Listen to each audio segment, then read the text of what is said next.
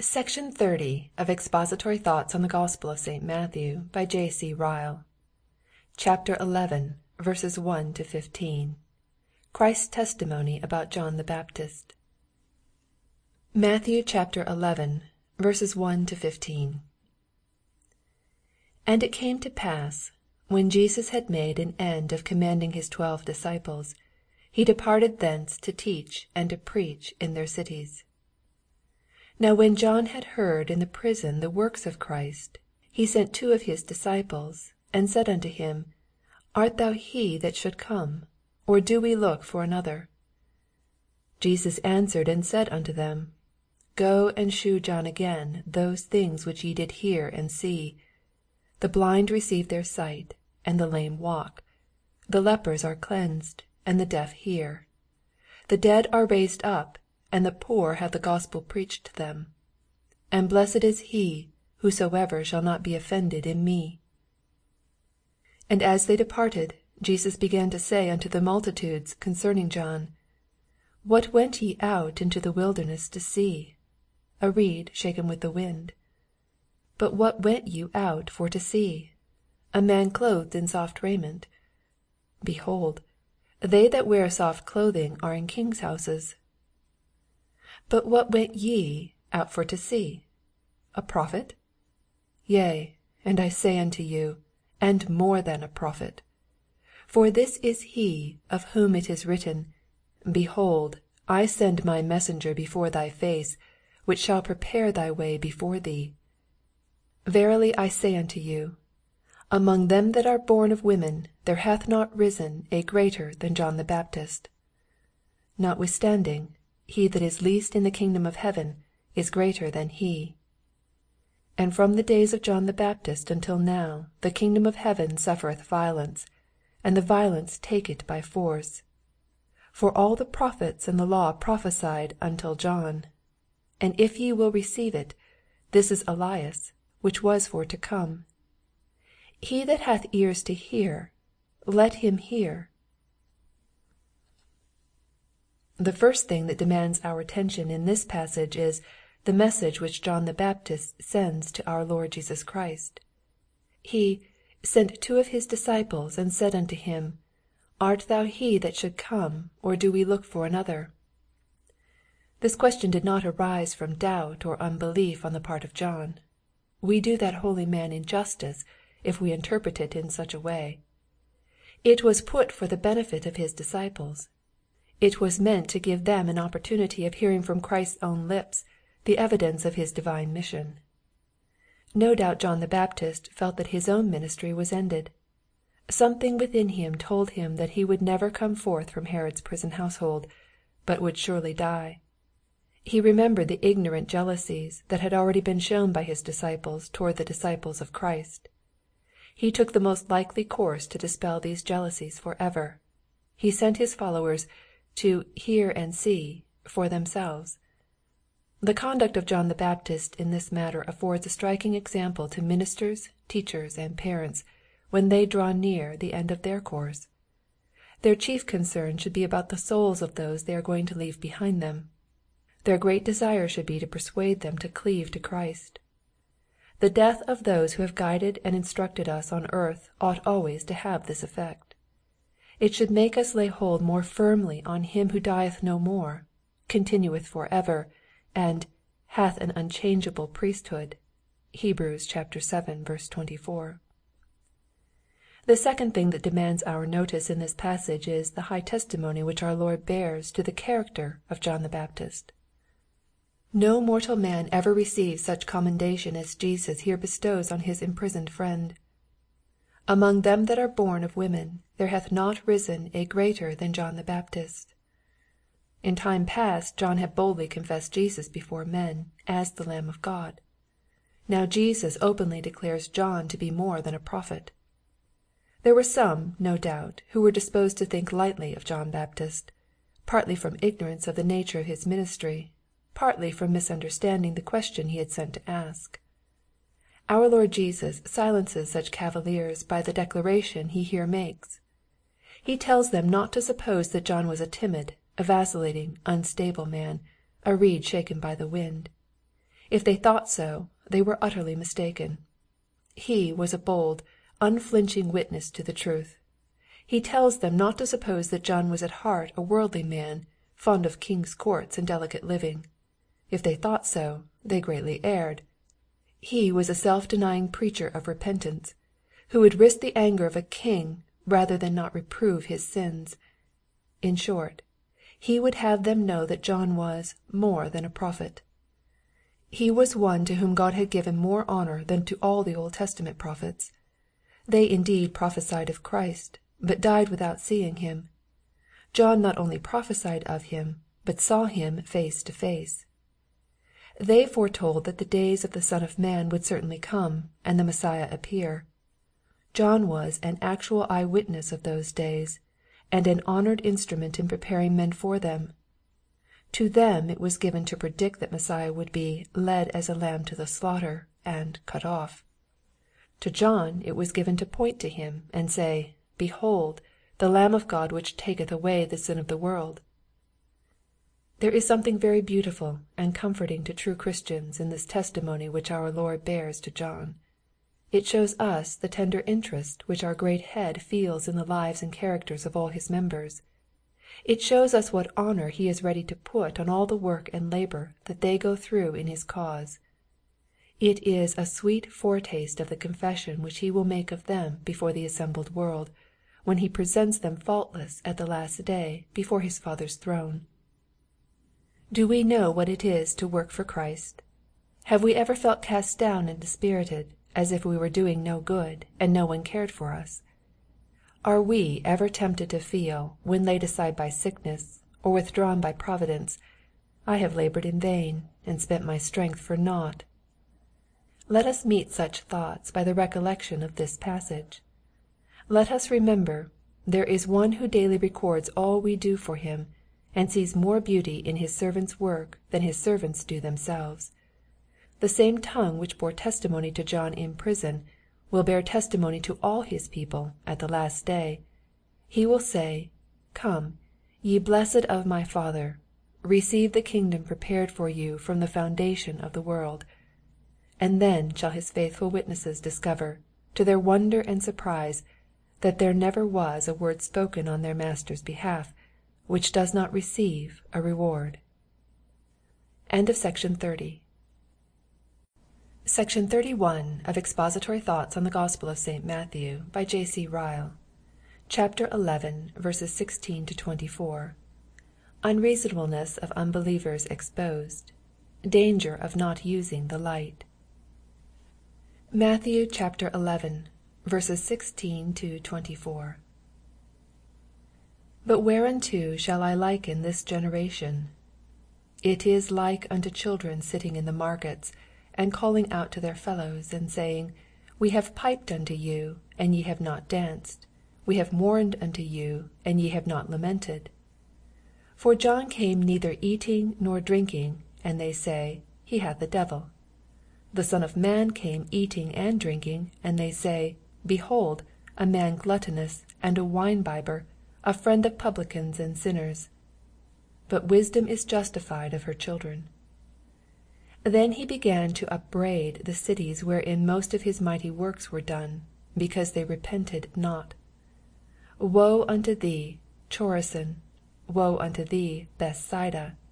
For if the mighty works which were done in you had been done in Tyre and Sidon, they would have repented long ago in sackcloth and ashes. But I say unto you, it shall be more tolerable for Tyre and Sidon at the day of judgment than for you. And thou, Capernaum, which art exalted unto heaven, shall be brought down to hell. For if the mighty works which have been done in thee had been done in Sodom, it would have remained until this day. But I say unto you, that it shall be more tolerable for the land of Sodom in the day of judgment than for thee.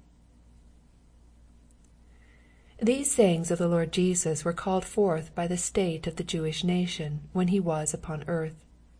But they speak loudly to us also, as well as to the Jews. They throw great light on some parts of the natural man's character. They teach us the perilous state of many immortal souls in the present day. The first part of these verses shows us the unreasonableness of many unconverted men in the things of religion. The Jews, in our Lord's time, found fault with every teacher whom God sent among them. First came John the Baptist, preaching repentance, an austere man, a man who withdrew himself from society and lived an ascetic life. Did this satisfy the Jews? No. They found fault and said, "He hath a devil." Then came Jesus, the Son of God, preaching the gospel, living as other men lived, and practicing none of John the Baptist's peculiar austerities. And did this satisfy the Jews? No. They found fault again, and said, "Behold a man gluttonous, and a wine-bibber, a friend of publicans and sinners." In short, they were as perverse and hard to please as wayward children. It is a mournful fact that there are always thousands of professing Christians just as unreasonable as these Jews. They are equally perverse and equally hard to please. Whatever we teach and preach, they find fault. Whatever be our manner of life, they are dissatisfied. Do we tell them of salvation by grace and justification by faith? At once they cry out against our doctrine as licentious and antinomian. Do we tell them of the holiness which the gospel requires? At once they exclaim that we are too strict and precise and righteous overmuch. Are we cheerful? They accuse us of levity. Are we grave? They call us gloomy and sour. Do we keep aloof from balls and races and plays? They denounce us as puritanical, exclusive, and narrow-minded. Do we eat and drink and dress like other people, and attend to our worldly callings, and go into society? They sneeringly insult that they see no difference between us and those who make no religious profession at all, and that we are not better than other men. What is all this but the conduct of the Jews over again? "We have piped unto you, and ye have not danced. We have mourned unto you, and ye have not lamented." He who spake these words knew the hearts of men. The plain truth is, that true believers must not expect unconverted men to be satisfied either with their faith or their practice. If they do, they expect what they will not find. They must make up their mind to hear objections, cavils, and excuses, however holy their own lives may be. Well says Quesnel, "Whatever measures good men take, they will never escape the censures of the world. The best way is not to be concerned at them." After all, what saith the Scripture? "The carnal mind is enmity against God. The natural man receiveth not the things of the Spirit of God." Romans chapter 8, verse 7. 1 Corinthians chapter 2, verse 14. This is the explanation of the whole matter. The second part of these verses shows us the exceeding wickedness of willful impenitence. Our Lord declares that it shall be more tolerable for Tyre, Sidon, and Sodom in the day of judgment, than for those towns where people had heard his sermons and seen his miracles, but not repented. There is something very solemn in this saying. Let us look at it well. Let us think for a moment what dark, idolatrous, immoral, profligate places Tyre and Sidon must have been. Let us call to mind the unspeakable wickedness of Sodom. Let us remember that the cities named by our Lord, Chorazin, Bethsaida, and Capernaum, were probably no worse than other Jewish towns, and at all events were far better than Tyre, Sidon, and Sodom. And then let us observe that the people of Chorazin, Bethsaida, and Capernaum are to be in the lowest hell, because they heard the gospel and yet did not repent, because they had great religious advantages and did not use them. How awful this sounds! Surely these words ought to make the ears of everyone tingle who hears the gospel regularly and yet remains unconverted. How great is the guilt of such a man before God! How great the danger in which he daily stands! Moral and decent and respectable as his life may be, he is actually more guilty than an idolatrous Tyrian or Sidonian, or a miserable inhabitant of Sodom. They had no spiritual light. He has and neglects it. They heard no gospel. He hears, but does not obey it. Their hearts might have been softened if they had enjoyed his privileges.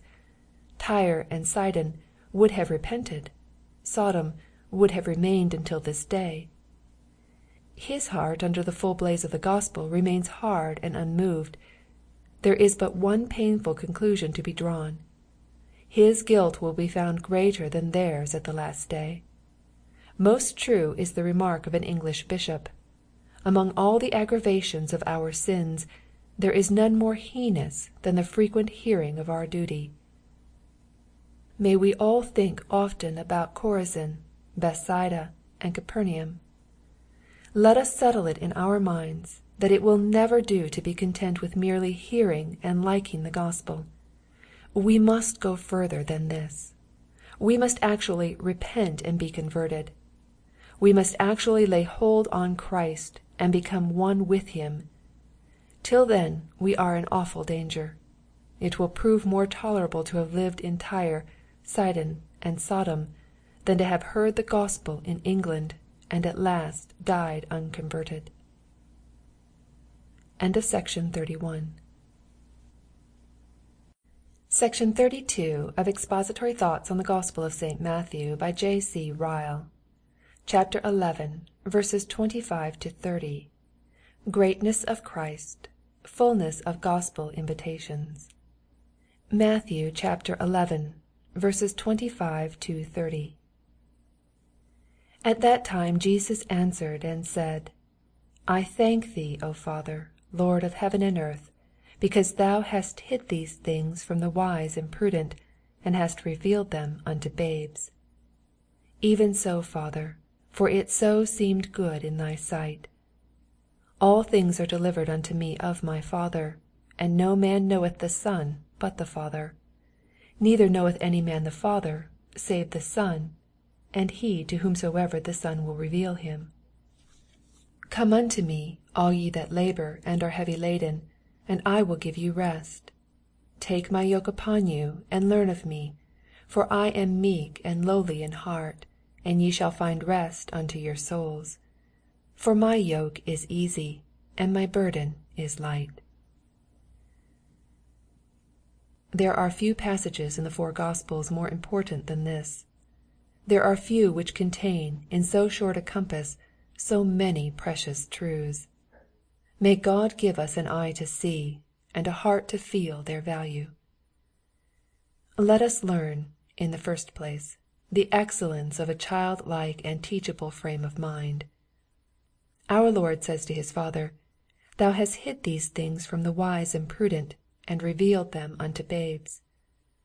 It is not for us to attempt to explain why some receive and believe the gospel, while others do not. The sovereignty of God in this matter is a deep mystery. We cannot fathom it. But one thing, at all events, stands out in Scripture, as a great practical truth to be had in everlasting remembrance. Those from whom the gospel is hidden are generally the wise in their own eyes and prudent in their own sight.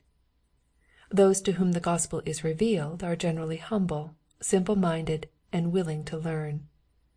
The words of the Virgin Mary are continually being fulfilled. He hath filled the hungry with good things, and the rich he hath sent empty away. Luke 1, verse 53. Let us watch against pride in every shape, pride of intellect, pride of wealth, pride in our own goodness, pride in our own deserts. Nothing is so likely to keep a man out of heaven and prevent him seeing Christ as pride. So long as we think we are something, we shall never be saved.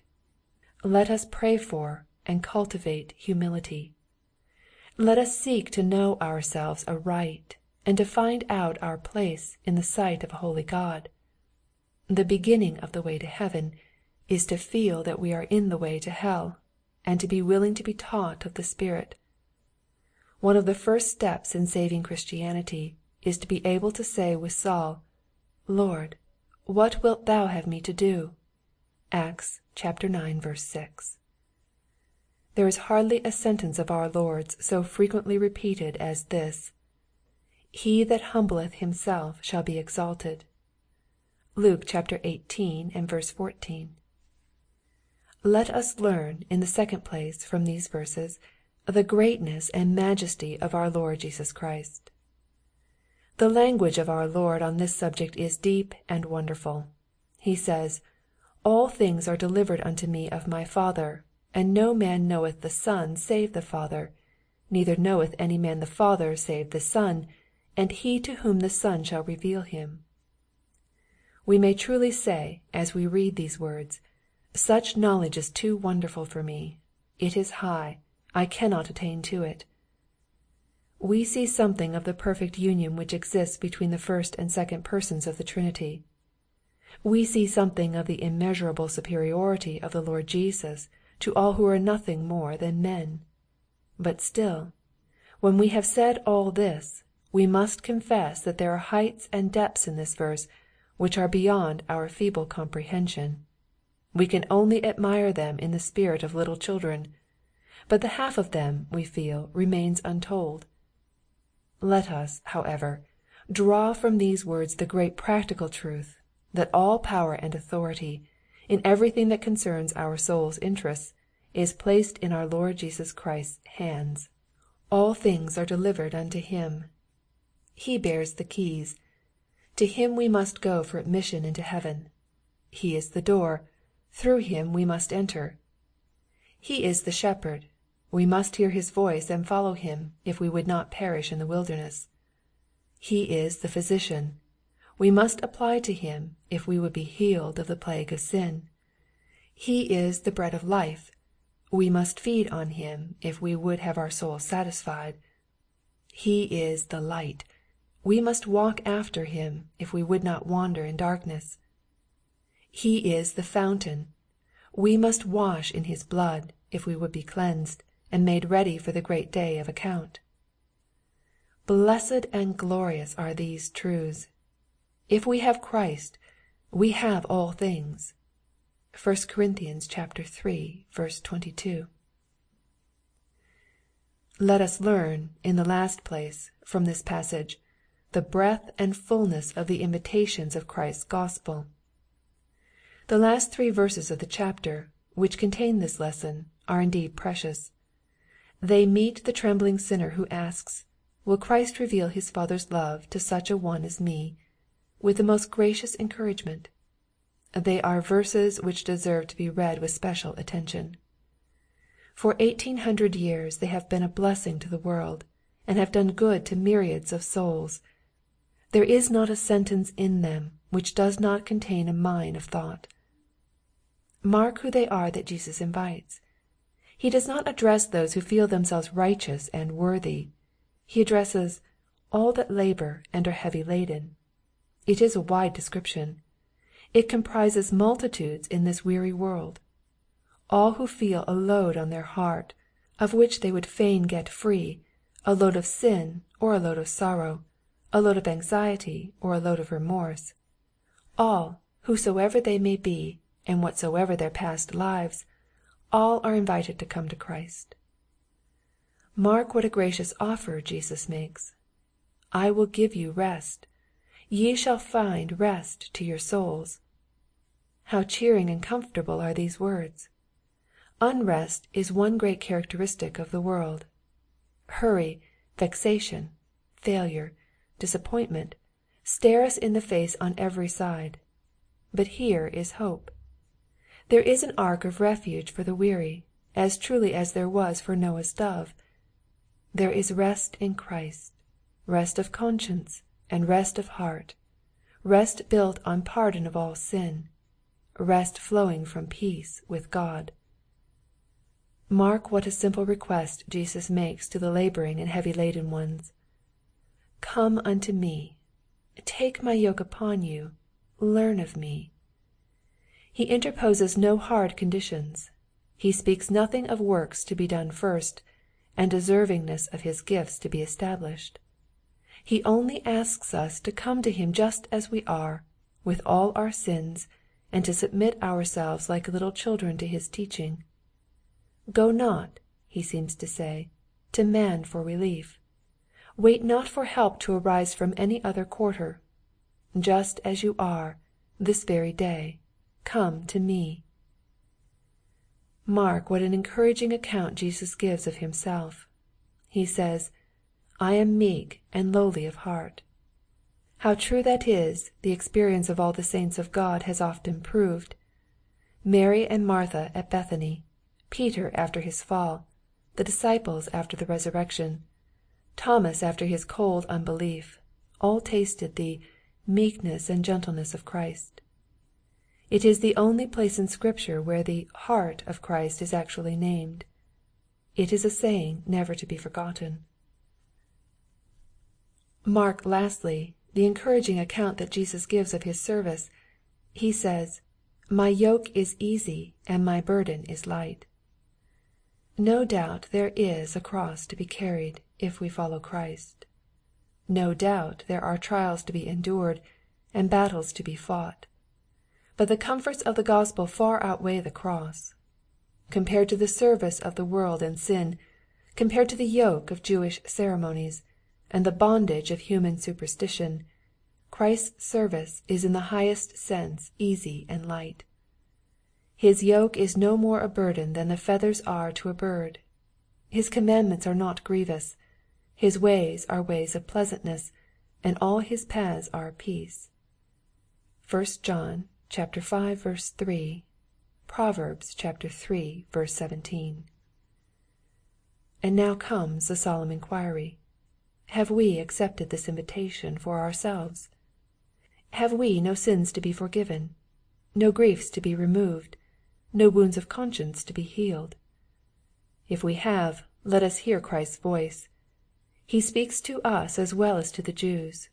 He says, "Come unto me." Here is the key to true happiness. Here is the secret of having a light heart. All turns and hinges on an acceptance of this offer of Christ. May we never be satisfied till we know and feel that we have come to Christ by faith for rest, and do still come to him for fresh supplies of grace every day.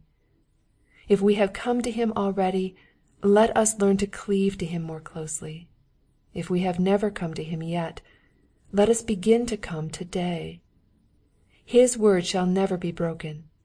"He that cometh unto me, I will in no wise cast out." John 6:37. End of section 32.